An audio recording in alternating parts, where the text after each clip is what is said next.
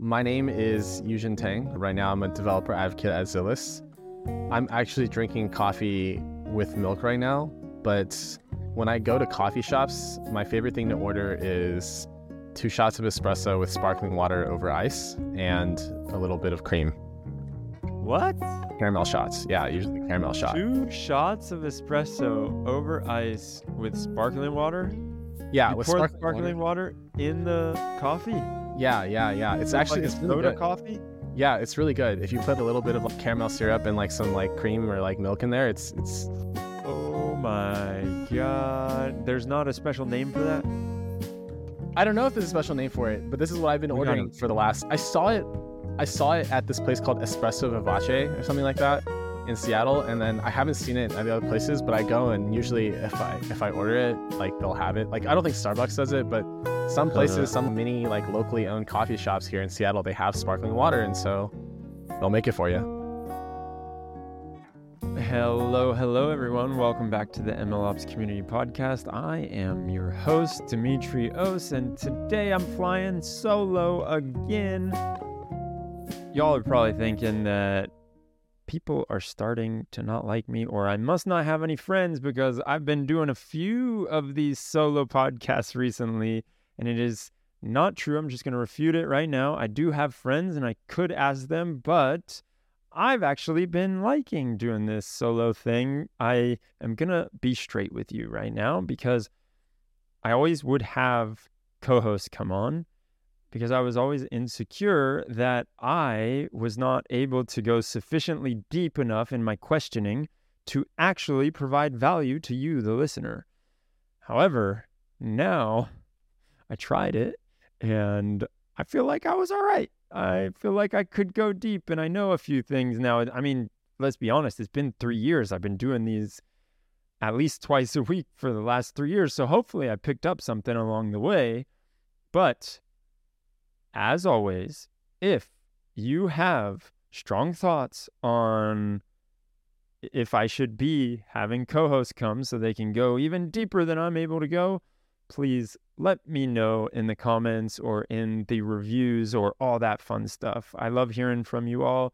It is a pleasure being able to do this. I have the most fun interviewing all of these great minds. And speaking of great minds, let's talk about our guest today, Yujian Tang, who currently is a developer advocate at Zillis. Zillis, you probably know because vector databases are blowing up. They're exploding on the scene right now. And Zillis is the parent company that keeps Milvus in check. Milvus is one of the OG databases, vector databases out there, and they are built for scale. They are absolutely just beasts. You've got some really big companies that are using them, and these companies, they got scale. All right, so let's talk about that. Now, in our conversation today, we talked about vector databases. We talked about the democratization of AI in this LLM world and how vector databases play in that.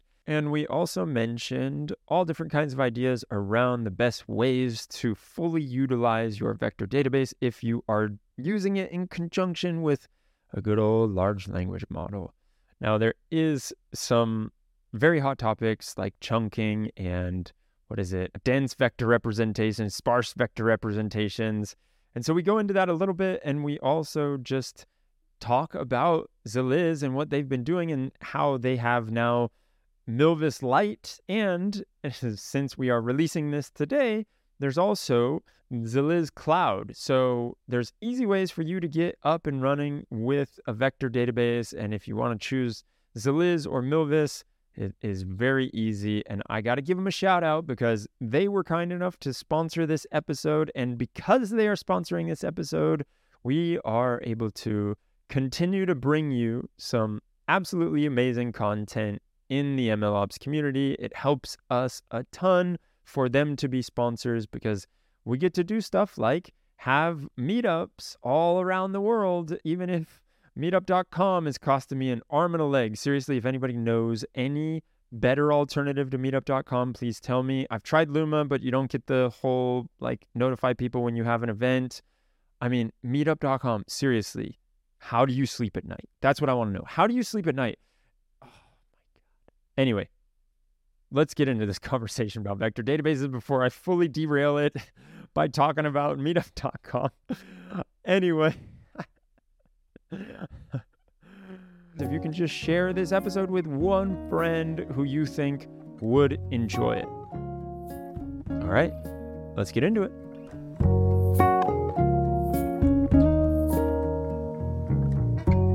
Oh man, what is this? You tried 100 different snacks in the last 2 years? So, wait, what are we talking? Snacks like chips or like guacamole? Is that a snack? Hummus? like single packaged, like goods that are like packaged for like single person like consumption, kind of like Justin's like peanut butter cups. Yeah, like those things, or like the Koia, Koia, I don't even know how to pronounce it, like the drinks, or like energy balls. Yeah, or like there's like these like coca truffles that have some sort of coca lavender honey stuff in them. They're like pretty. Oh my God. Yeah, that sounds amazing. Yeah, they're actually they're okay. Did you record on TikTok your response too? So you remember? I just recording me eating these. I have it on an account somewhere. I just got too lazy to continue doing it, because I was like, okay, like I just can't be on so many social media platforms. And I got a new phone. I don't have TikTok on my new phone, because I was like, all right, I don't want to be on TikTok, so I'm just gonna get rid of it. Yeah, it can definitely take up a lot of your time. So you're working at Ziliz right now. You're a developer advocate. I mean, you've been doing all kinds of cool stuff with vector databases. Tell me a little bit more about your trajectory and how you got here. Yeah, I guess I can just start kind of at the beginning, or after I graduated college. I was working at Amazon for a while. I worked on the auto ML team. So I built like the infrastructure side for machine learning models. And then I left Amazon to kind of start working in startups. I started a couple of my own like companies. The first one that I started, I like created this app. It was like around like some sort of like data aggregational kind of stuff. I got a few thousand users on it, but I never really figured out how to monetize it. So I shut it down, and that was when I started working in startups. And I've bounced to a couple different startups, kind of doing this kind of developer advocate kind of stuff. This is my first role as like an official developer advocate. Before, it was like full stack engineer or some stuff like that, and then or like technical consultant or something like that. Basically, like I decided at one point that I kind of enjoyed this kind of content creation stuff, and I started like writing my own blogs. So last year I wrote a blog that got like 200-some thousand views last year. Nice. And then someone reached out to me as I was like shutting down like my second company, because I was like, okay, I figured out how to monetize this one, but no like product market fit. So you're not really making like a few $100s a month. So I was like, all right, I can go do something else. Yeah, that's hard. And then they were like, hey, there's this company who's working in this really cool space. And I looked into vector databases, because I'd heard about vector databases before, but I never really knew a lot about it. And then as I poked into it, I was like, oh, this is like something that I think really has a lot of potential to be like an integral part of stacks, especially for the large language model applications. And then kind of just seeing like the other applications of it. For anything that requires semantic similarity, it's just like a very easy way to kind of be searching through those documents and stuff. And so I was like, this would be a really cool experience. And I met the team, and I was like, wow, these people are all really smart. And then they were showing me the architecture, and I was like taking a look at this. I was like, oh, this is like super cool. And so I was really excited to just kind of like get on board, and here we are. And those two companies that you started, the first one was around data aggregation. Was the other one around data in some way too? It was a natural language processing API. So it was like a text-based like processing API. So I was already like in the space of doing like this kind of like text-based kind of like stuff with like natural language processing. And so it made a lot of sense to me when like vector databases were explained in the context of semantic search. Yeah, you had been stewing in it for the past couple of years and probably felt a bit of the pain that vector databases can solve and solve for. Yeah. So let's talk about that a little bit. For the uninitiated, vector databases have blown up in the past, I would say 6 months, basically since ChatGPT came on the scene. They've been the unsung hero of this whole generative AI wave. Why is that? I really think that, I mean, like prior to this, it's not like vector databases weren't being used. They were being used for some of the more traditional use cases, like the semantic search stuff and or like image search or product recommendations. But kind of the wave of LLMs has really brought up vector databases into more of a mainstream kind of topic, I guess. And the real reason I think for that is just because there's so many data problems with LLMs. LLMs are, so we'll take GPT-3 or 3.5, whatever, for example, right? It's only trained up until a certain time. So it's only trained until September of 2021. So if you, in 2023, you want to be using an LLM app and your backend is like GPT-3 or 3.5 or something like that, you're only getting access to data that is almost like a year and a half out of date now. And the only way that you can kind of the only way you can work with these with modern data is that you inject the data. And the other thing is for like enterprises, they want data they want to be able to interact with their data. And so they need some way to do that. Basically, you need some way to inject this data layer. And that's really where vector databases have been really popular, is that they allow you to inject the up-to-date data, inject your domain data, and if you're interacting with ChatGPT or GPT, whatever, LLMs a lot, it's going to be costly. And there's going to be some things that are FAQ kind of stuff, especially if you're working on like a large system. Let's say you're at a call center, you're going to have customers who are going to be asking some of the same questions. And so if you have some sort of chat bot and a lot of customers are asking the same question, you're going to want to cache some of those queries so that you can return back your answers without having to ping the LLM again. So these are like the three main use cases that I see vector databases being used in for LLMs. And I think that's why they become super popular, is just because if you're building an LLM app at scale, there's almost no way that you're not using a vector database. Yep. Yeah.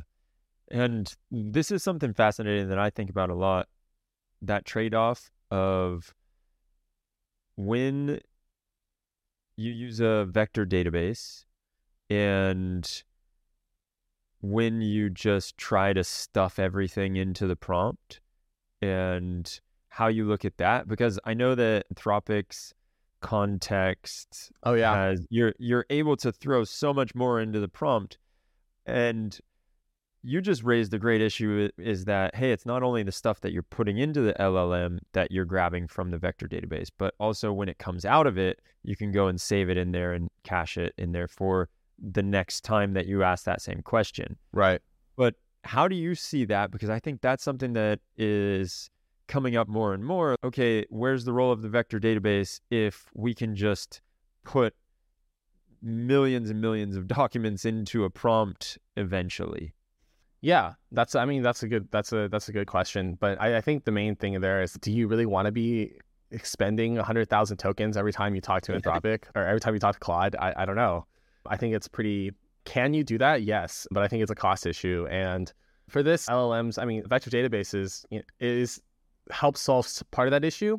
But what you really need also are other tools or frameworks around it. Some of these AI like agent building frameworks like AutoGPT or Llama Index or LangChain are really offering some tooling around that to make sure that your prompts are reasonable, or that you're only sending like the right amount of info to your prompt. So I was working with LangChain recently, and LangChain has this thing where they limit the number of tokens that you send to the prompt to kind of keep your costs down. But I think that my main kind of thought around that is just, you probably don't want to be using 100,000 tokens every time you talk to Claude, or you're going to only talk to it like 3 times a month, right? Yeah. You're going to have a damn good reason for talking to Claude if you're going to be doing that. Yeah, it makes complete sense. It does seem like costs can skyrocket if you are hitting that limit continuously. And right. So there is something interesting too that you were mentioning before, is how it's almost like you have these large language models. And we talked with Niels at Cohere a while back, and he was mentioning how difficult it is if you want to make a large language model understand something from the present, like someone died, Yeah. And you have to show them so many different examples of this person dying to update the knowledge that a large language model has every time the world around us changes. And it feels like that's why vector databases can be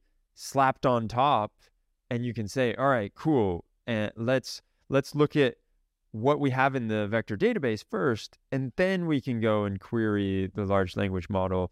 And one area that I'd love to explore with you, and I'd love to hear what you've been seeing, is these newer models that are coming out that have been open sourced, and they're smaller. Okay. It feels like you can lean on a vector database a lot more than we originally thought. Mm-hmm. Have you been seeing that, or how have you been like noticing the performance? And as opposed to, I mean, obviously GPT-4 is a beast in its own, and it does its own thing, and it's very hard to find something in the open source world right now that is as good as GPT-4, right? Yep. But I feel like what is going to start happening more and more is this idea of, hey, smaller models leaning on vector databases more, and we're not asking it these crazy complex things. We're just asking it these things that we know it can do. Right. Yeah, I think that at the heart of machine learning models in general, and like why is it so hard to retrain one of these models, why do you have to show so many examples, is that large language models are still neural nets. They're all statistical models, right? They're all using some sort of, they're initialized with some sort of weights. They're given this data, and the data really, this is why they call them training neural networks, right? It like adapts to the data. And so when a neural network, for example, I think the point that you brought up about having to show a lot of examples of the queen is dead is like a interesting point, because we as humans, like we hear, oh, the Queen of England, she's passed. We kind of immediately are like, okay, she's gone. I think that's because, I guess this is a bit more philosophical, but like humans kind of have this like inherent built-in maybe feeling or knowledge of like time and like death. And machine learning models don't really, I don't think they fully grasp the human mortality. Yeah. And so we as humans, we hear that and we're like, okay, that's fine. But you tell the language model, and it's a statistical model. So it says, well, based on my data, here's 3 million points that say the queen is alive, and here's one that says the queen is dead. So I think the queen is alive. And like the whole like fine tuning thing, this is the problem with fine tuning, is if something like that is a major update, or if Microsoft buys OpenAI or some like major update like that, it's going to need a lot of examples. And that's why the whole like vector database thing is interesting, right? It's like why you can have this kind of like data cache, data store that just sits in between the user and the LLM. And really what you use the LLM for is just understanding what the user is saying, to parse the question, and to reformat the query or reformat the response in a way that makes sense to the user in like a conversational kind of like sense, right? You want it to be like a chatbot. So I wouldn't be surprised if really what we end up seeing as like the LLM stack is just that we'll have some sort of framework that it's like very easy to switch out these language models. Because is ChatGPT 3 a lot better than ChatGPT 2? Yes. Is ChatGPT 4 a lot better than ChatGPT 3? Yes. But is it something that we can really tell the difference of when it comes to most like enterprise use cases? I don't think so. I think that like if you have a chatbot that you want to just chat naturally with, maybe ChatGPT 4 outperforms ChatGPT 3 by a lot. But in terms of like, for like most enterprise scale use cases, what are people going to be doing? They're going to be asking questions about some of the data. They just want it to be able to formulate some sort of chatbot type response that makes sense, like full sentences, paragraphs, and 3.5 and 3 can really do this. And Vicuna can do this, and like Llama can do this. And I think most of the open source models have reached the point where if you get them right, if you use them correctly, they do pretty much match like 3 or 3.5. And there's been a lot of research papers around this. But one thing to say here is that also it is difficult to judge how good a large language model is, because only have, there's no quantitative like metrics for it. It's all qualitative. It's all, oh, I'm reading this sentence here. Does this make sense to me? Like that's pretty much all there is to it. So I think that like the I think that there will be more like small language models, but it is interesting to see there's a lot of this new like language model development. And I really do think that having a vector database and the LLM stack is going to be pretty integral. Like anybody who's kind of building this stuff into the future is probably going to be using some sort of vector store. Well, so break down how that works. What does it actually look like in practice when you're using a vector store? You mentioned how, because my understanding is that you can actually you break down how it works. I don't want to tell you what my understanding is. Okay. So let's say, I'll just cover like the architecture of OSS chat, which is like one of our like demo apps that we use that lets you chat with open source documents. So basically what you do is if you want to build one of these apps is you go and you grab all the documents that you need, and then you pipe the documents you need, and you pipe them into a vector database in this interesting manner. So you break them down and chunk them, obviously. And what you do is you actually send the documents to ChatGPT or Kuna or Llama or whatever, Bard, whatever open source, whatever LLM you want. And what you do is you tell the LLM, like, here's some documentation. What are some questions that I could ask about it? Or something like that. That might not be the exact prompt, but it'd be something like that. So now you have the question space and you have the answer space. And what you do is you store both of these in together. And so each entry into their vector database is going to include a question and an answer. And now you have a way to query for the questions instead of saying, okay, so if I'm a user and I only have the docs and I want to say something like, can you show me how, I don't know, XYZ, how does Torch Vision work? And I want to ask PyTorch about it. It's going to be very difficult for it. So maybe I want to say, how do I build a CNN with Torch Vision using XYZ modules?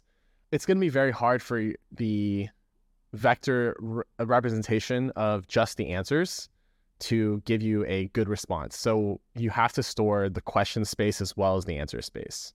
And so first, once these documents are sent to ChatGPT and it generates these questions, these entries are put into the vector database that includes the embeddings for the questions and the answers.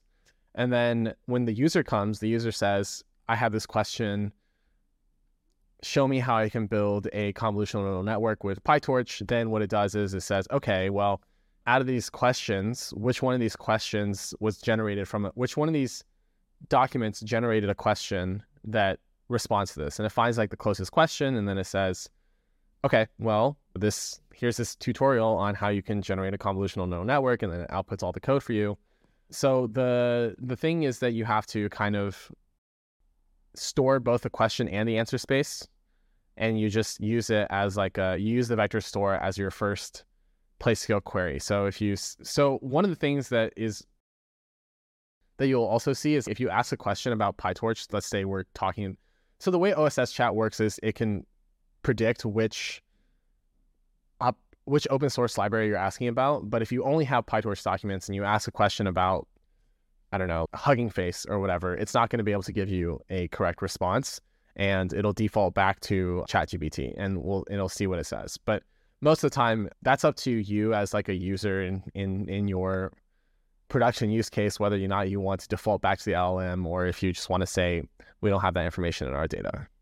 Yeah. So one of these use cases that you mentioned before with the enterprise, and I think it's becoming more and more popular, is the idea of we have a knowledge base and we have everything in a million different places, but we can pipe all of that into a vector database and we can have it on hand so that if people want to query different questions about how this project is going or how this product was created or who was involved with it, et cetera, that can happen. And the way I understand it is you pipe all of that data from all these disparate sources into the vector database, and then you're chunking it out, you're sending it to your large language model of choice, asking for the questions that can be asked around that. You throw that back into the vector database. But at some point, and if I understand correctly, you also are going to get these questions that haven't been asked. So then let's say there's a question that I want to know, was John working on this project when Henry was not on the team yet, right? And that seems potentially it doesn't need large language models to do, especially because they could hallucinate that really easily and just tell you whatever. So how have you been seeing those kind of situations where I have a question, a very specific question, I go into the vector database, the question hasn't been asked yet, and then what do you do from there? And then how do you like maintain the validity of those answers? Yeah. So the vector database you don't actually have to store questions that have been asked. You actually ask ChatGPT or whatever LLM you have to come up with a set of questions.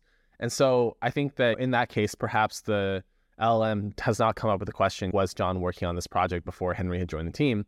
But, once you have one of the things about, well, I can only say that Milvus has this. I don't know other databases that well, so I can't say exactly what they have or what they don't have, but Milvus does allow you to do this kind of metadata search around, okay, let's say we have a filter and you want to say, I only want information about this project from these dates.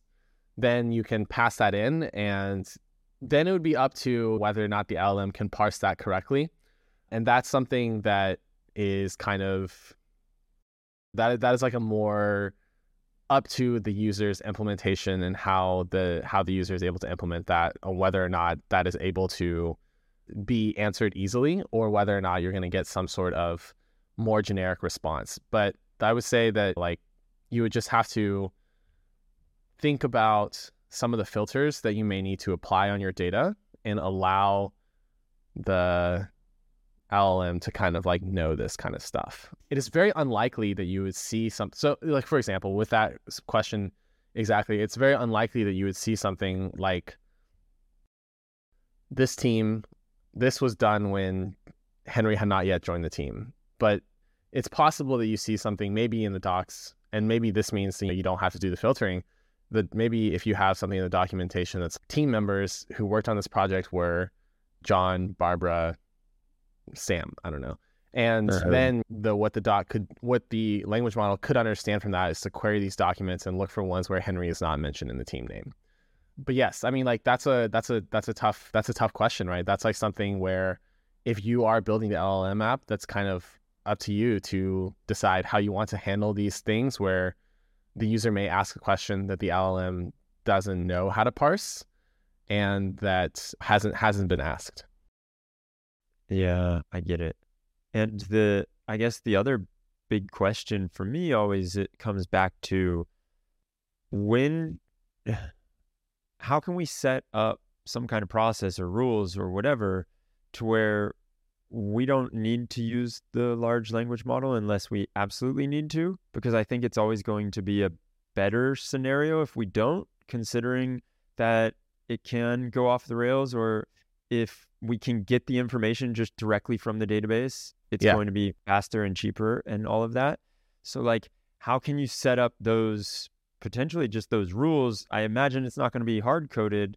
Maybe there's actually people, there's researchers out there that are creating papers on this very topic, but I wonder about that a ton. How to set up rules around using vector databases and like an LLM app as okay. Yeah, I mean, it's really like how to make sure that you don't overuse the LLMs because you don't always need them, right? Yeah. I mean, I think that, well, the way I kind of see that working is just then you would say, okay, we only want, if we want you to query the vector database first, and if the answer is not within a certain distance. And so, okay, this is where we get into like vector embeddings, right? So vector embeddings are these numerical representations of some sort of data, and they're usually taken from the second to last layer of your model. And one of the things that the way that vectors are indexed is based on what the vector embedding actually is. And then there's multiple ways to measure distance, but the two ways that we do it are inner product, which is basically cosine similarity, or L2 norm, which is the L2 norm of two vectors. I would say you would basically say, here's a query. Are you finding anything within a certain you say to the vector database, are you finding something within a certain distance of this? And that distance metric is a parameter for the user to tune, for the user to understand, like, what makes two queries too far apart. Because what you normally do with this is you say, give me the top 3 results, or give me the top 5 results, or give me the top whatever results. And then you look at those results and you say, these results are, like, this result is the right one. And maybe it's the second result that's returned, maybe it's the first one. Usually we just say we just assume the first result, the closest one, is going to be the right one. But if you have like certain things where you want to say, because the vector database is never going to not find a solution as long as there is a vector in the vector database. Hey, Laszlo here. If you're serious about MLOps, you hit subscribe right now.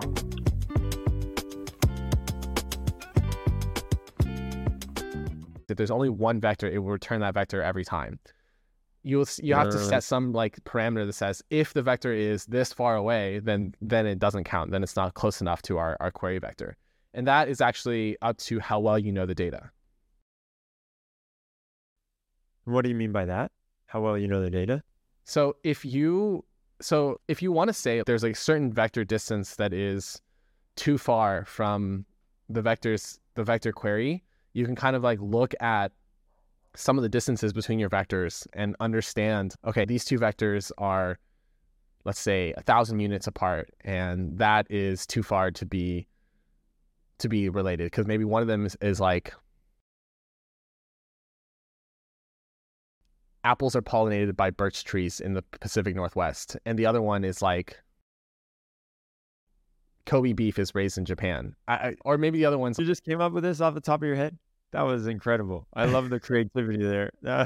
Oh, thanks. Yeah, I mean, these are about food though, so they are kind of similar. Yeah, that's why I was saying, okay, maybe the second one should be something like Northern California is better than Southern California. Yeah, so maybe the other one should be something like the derivative of e of x is always e of x. Okay, there you go. You have two completely unrelated topics, and you say, this is where I draw the line. But you could also draw the line at the food one. You say one is about beef, one is about apples. These are two unrelated. To say that this is a correct result. As a vegetarian, you have to kind of know what your data looks like and know like how far apart is too unrelated for you as the querier. Yeah, I see. So as the querier, you're the one, and correct me if I'm wrong, you're the one that is setting up these rules on what it returns. If it is not far, or if it's too far, then you're going to say don't return that, because it doesn't make any sense. Right. Well, I guess it might not necessarily be the person who's running the queries who sets that up. It's probably the person who's setting up the app. And I'm just assuming that these are the two of the same people, but that's not always the case. In fact, I guess that's usually not the case. But, the person who's setting up the app should understand that at a very basic level. Yeah. Okay. And so then when it is too far, that's when you say go to the large language model. Highly oversimplifying this, aren't I? I mean, yes, but that's basically what it is. If it's too far, you say go to language model, or you say return like we don't know. I see. All right. So one thing that I was thinking about too, as you were mentioning all of this good stuff, is how the vector databases, like, they're great for certain use cases, as we've been mentioning, but they also are maybe not great for other use cases. And so when would you advise someone not to use a vector database? Yeah, I think that if you have something where your primary differentiator is something that can be stored in like key value pairs, then you don't need a vector database. And in fact, I think that if you are working with data that doesn't need any semantic similarity, you don't need a vector database. So for example, let's say you're labeling cans and you want to say this can is lime flavored sparkling water. Okay, so now you have two kinds of key value pairs, right? Flavor, lime, water type, sparkling. And then you want to filter based off of, am I looking for sparkling water? Am I looking for still water? Am I looking for lime or grapefruit or apple or whatever? You want to say, that's like something where there's no need for a vector database. Like, just go to key value store. And also, it wouldn't really fit a vector database that well, because with text, you actually want the text to be, well, I guess it depends on the model that you use to generate your vector embeddings. But most models that we use to generate vector embeddings are trained on written text in the form of like sentences or paragraphs. And so if you have something like flavor, lime, comma, water, still, it won't understand that as well as if you said something like, this is a can of lime flavored sparkling water. So if you have your data in a different form than complete sentences, it's going to be, I don't think there's a lot of good models for finding the right embeddings. And then B, even if you do find the embeddings and you store them in a vector database, you're wasting your time. You could have just used a key value store.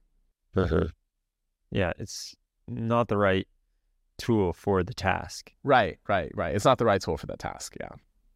And so one other thing that I hear people talking about quite a bit is Elasticsearch. And Elasticsearch feels like it could be used for this, but not quite. Have you seen people talking about that? And like, how do you navigate, hey, should I be using Elasticsearch? Do I need to bring on a vector database? Can I just get away with what I've got?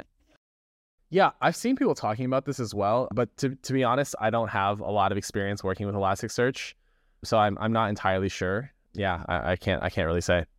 All right, no worries then. So let's go into this idea of where you have been seeing generative AI apps. What are some common pitfalls that you have been seeing? So let's go into this idea of what different pitfalls you have been seeing in generative AI apps are. Well, given the space where I work, most of the pitfalls I see in generative AI apps are just like data. And like I said, like I like most of them, what I just see is that they don't have the right data. Or what I've seen a lot on Stack Overflow recently has been people like saying things like, so this one's actually I've seen on Stack Overflow and Reddit is someone was like, hey, I have the CSV data and I vectorized and I put it in a vector database. And actually someone came to Milvis office hours with this question too.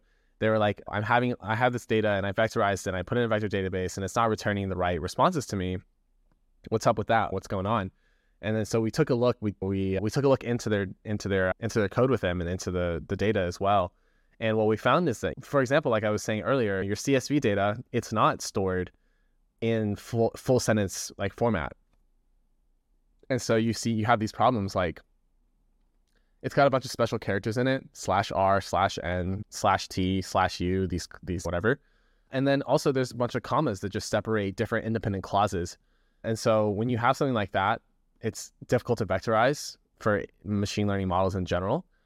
And then it doesn't work well in a vector database or any kind of a database really. So one thing I see is people kind of like have dirty data, or they don't have the right data to insert. Or one thing that I think is interesting that I haven't seen a lot of people solving is really like how do we make sure that our data in our vector database is continuously up to date as well. And like, you can build a pipeline for that. You can build batch insert for that.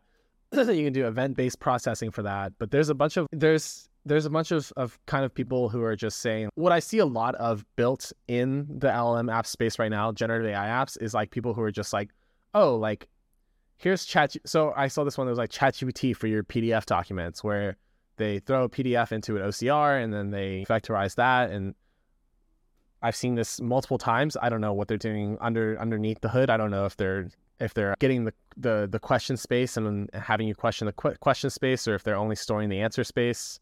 But I see a lot of things that are just like, here's how you query your own documents.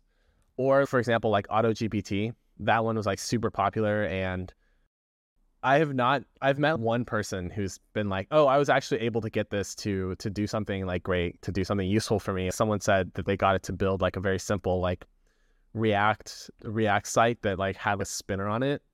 And I was like, oh, okay, that's cool. This is like the first story of anybody saying that they've done something with AutoGPT that's worked for them. I tried to get AutoGPT to do some research for me. And I was like, find me news from the last month of AI.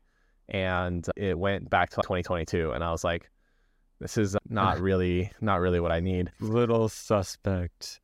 Yeah, right. Joke that I thought was hilarious, and I don't think anybody else laughed, but It was along the lines of, so I asked Auto GPT to cook me a carrot cake, and next thing, somebody from TaskRabbit is knocking on my door with the latest DVD from Space Jam, because what is going on? Mixed up. Yeah. It says here, I'm going to do this. There's a rabbit. Yeah, Bugs Bunny is in Space Jam, and then you've got Bugs Bunny likes carrots, and it just went way off the rails, and TaskRabbit and all that. So yeah, I think I've heard a lot of people echo that sentiment. But again, we digress. I didn't mean to derail you on this idea. I think the greater theme here is, and it just goes back to something that we say time in, time out on this podcast, is you got to be intimate with your data. Yeah. And you got to just go and know it. The really top performers, they can know that data so well and then get those insights from it because they're just so very familiar with what is going on in the data. Yep. Knowing the data is definitely, I feel like anybody who's worked at ML for long enough kind of comes around. Everybody is, these models, like when you first start, you're like, these models are like so cool. We got to get like the right model. And then as you kind of get into it, you're like, oh, wait, what was the data that we trained this model with? And then you're like, we didn't include anything about bananas. And so the model doesn't know anything about bananas and stuff like that. And it's interesting to kind of see that in the same way that it's kind of like how people are as well. You kind of see this like anthropomorph LLMs acting like people because they don't have like they don't have the data, and if you don't give them the data in the right form, it's just like people. If you don't give them the right data in the right form, they don't understand. And so it's very interesting to kind of like see that, and it's very interesting to see that as like a problem that we're kind of like facing right now. 100%. Yeah. So, dude, talk to me about Milvus. I know that you all have a ton of cool stuff going on, and there's Milvus, which is the open source project, right? And then you have Zeliz, which is the beefy enterprise version. Or is it like a managed Milvus? And then there's also Milvus Lite. And I know you all I think somebody, was it Frank? He presented at an MLOps community meetup in San Francisco, and it was all about GPT Cache. So y'all are doing a ton of stuff. And then there's Zeliz Cloud too, right? There's a ton going on there. Break it all down for me and what you're seeing people using each one for. Yeah, so I mostly use Milvus Lite. So there's Milvus, which is the open source vector database. And the great thing I think the really, really cool thing about Milvus for me is that it operates really well at scale. And when I say at scale, I mean like if you're working with 500 million vectors, kind of like scale. Yeah, and there's some huge players that are using Milvus too. I know that I've seen like who uses Milvus, and it's that kind of scale. Like Walmart and eBay, and they've got huge amounts of data. And I think that one of the things that when they first showed me the architecture diagram for Milvus, it looked pretty complicated, and it kind of is. There's 3 different kinds of like nodes that you spin up. There's a query node, a data node, an index node, and they all handle different things. And the query node handles how you query the data. The data handles actually what's going on with the data. And then in S3 or whatever persistent storage you use, there's all these like segments. So Milvus has these things called segments, and they grow up to 512 megabytes. And then once they're at 512 megabytes, they're sealed off. They're not touched anymore. They're just stored in persistent memory. And I think one of the reasons why Milvus works so well at scale is because of these segments. And it's really interesting to kind of like see how it works. Is let's say you have 1 terabyte of data. You don't want to re-index all of your data every time you add something to it, right? And one of the nice things, and also if you search 1 terabyte of data, that's just the amount of calculations you're going to have to perform is really high. So when you have that split into 512 megabyte segments, what happens is actually we parallelize each search for the segments so that it's actually possible to basically have, you're basically getting like you get much faster queries on large amounts of data. And it kind of, as it scales, your performance gets better and better relative to having single block chunks of data. So I think that's one thing that's really cool about it. This itself is usually run if you are running Milvus in like an enterprise, you're probably going to be running it on some sort of server, some sort of sets of servers that you can kind of like horizontally and vertically scale. And so if you want to run it locally, usually people use like Helm or Docker Compose, something like that. But the nice thing about Milvus Lite, and this is what I think is actually really cool, is it kind of like does this job of democratizing vector databases by making it more accessible. And so I wrote a piece recently about vector databases and how we're democratizing vector databases, and like the three like pillars that I have for that is like you provide like educational material that actually teaches people about what are vectors, what are vector indexes, what is the importance of using the right vectors and stuff like that. And then you have another pillar of making it accessible, because vector databases used to be, well, they're pretty complex in general. And so they used to be things that were pretty much available only to large players, like enterprise people. And now with things like Milvus Lite, you can run it directly in your notebook. You don't even have to be like a software dev. You don't have to understand like Docker or like Kubernetes or anything like that. You don't even have to know what an image is. You can just say pip install Milvus, default server.start, and you've got a vector notebook. You've got a vector database right in your notebook. And so now like data scientists, data analysts, people who could actually be using vector databases now have access to this, right? So I think that's cool. And then the last thing is obviously like the evangelism aspect, where you just go and you like tell people like, hey, this is cool technology, you should go check it out, right? But so yeah, I think that, you know, the Milvus Lite thing is really cool. I write a lot of Jupyter notebooks. I use a lot of it's easy to kind of like get these mini projects up and running, like Llama Index or like LangChain or anything else like that you can run in your vector notebook, and then you can in your Jupyter notebook, and you can throw it on Colab, and it's like easily accessible to the public. So I work a lot with Milvus Lite. Initially, when I first onboarded, I worked with Milvus, like the standalone Milvus on a server version, which is fine. You have Docker and then you spin it up. But Milvus Lite is just really easy to use, and it's just really nice to have. And then Zillus Cloud recently has released this like free feature where you now have free Zillus Cloud up to 500,000, I think, vectors. And it's kind of like managed Milvus. Like you don't have to worry about scaling. You don't have to worry about hosting it on whatever host you're using, EC2, or you don't have to worry about spinning up and spinning down pods and stuff like that. So that's kind of what Zillus is. That's what Zillus Cloud is. GPT Cache was like a project that we built that actually came from OSS Chat, which is the one that allows you to talk with the open source software. GPT Cache was the caching layer for that. That was like, oh, someone's asking a lot about the same questions about PyTorch. Like people keep asking about Torch Vision, or people keep asking about Torch Audio. Now let's just cache some of this as well, so we don't have to ping about that. So GPT Cache was kind of like that thing that was just like, hey, we're caching out a bunch of queries, like your FAQ, and you can save a bunch of money doing this, and here's how you do it. So yeah, that's pretty much like what Milvus and Zillus have been up to. I'm really excited to see like a bunch of like new releases on Zillus Cloud as well. People in the Milvus Slack ask me for things like, oh, is there dynamic indexing, like, or dynamic schemas? Can we change up things? And it's like, now, like you can just throw in like a JSON as your schema, and it'll accept that. You don't have to go and create your own. Like right now, there's like a field schema, collection schema, and then like collection, and you have to put the field schemas into the collection schemas into the collections, and then it's, oh, actually you don't have to do that anymore. And then there's like role-based access control, which people have been pinging me about on Milvus at least like 3 times or 4 times in the last couple weeks. Everyone loves that, especially once you start to get into actual enterprise use cases. That's like a go, no-go type thing. Yeah. We had someone who like literally came to us and was like, we've decided to go with Milvus because you guys were the first one to implement, or Zillus because you guys are the first one to implement role-based access controls.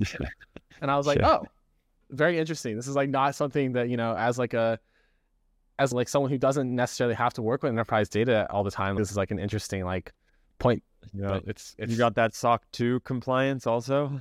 I don't know. I think so.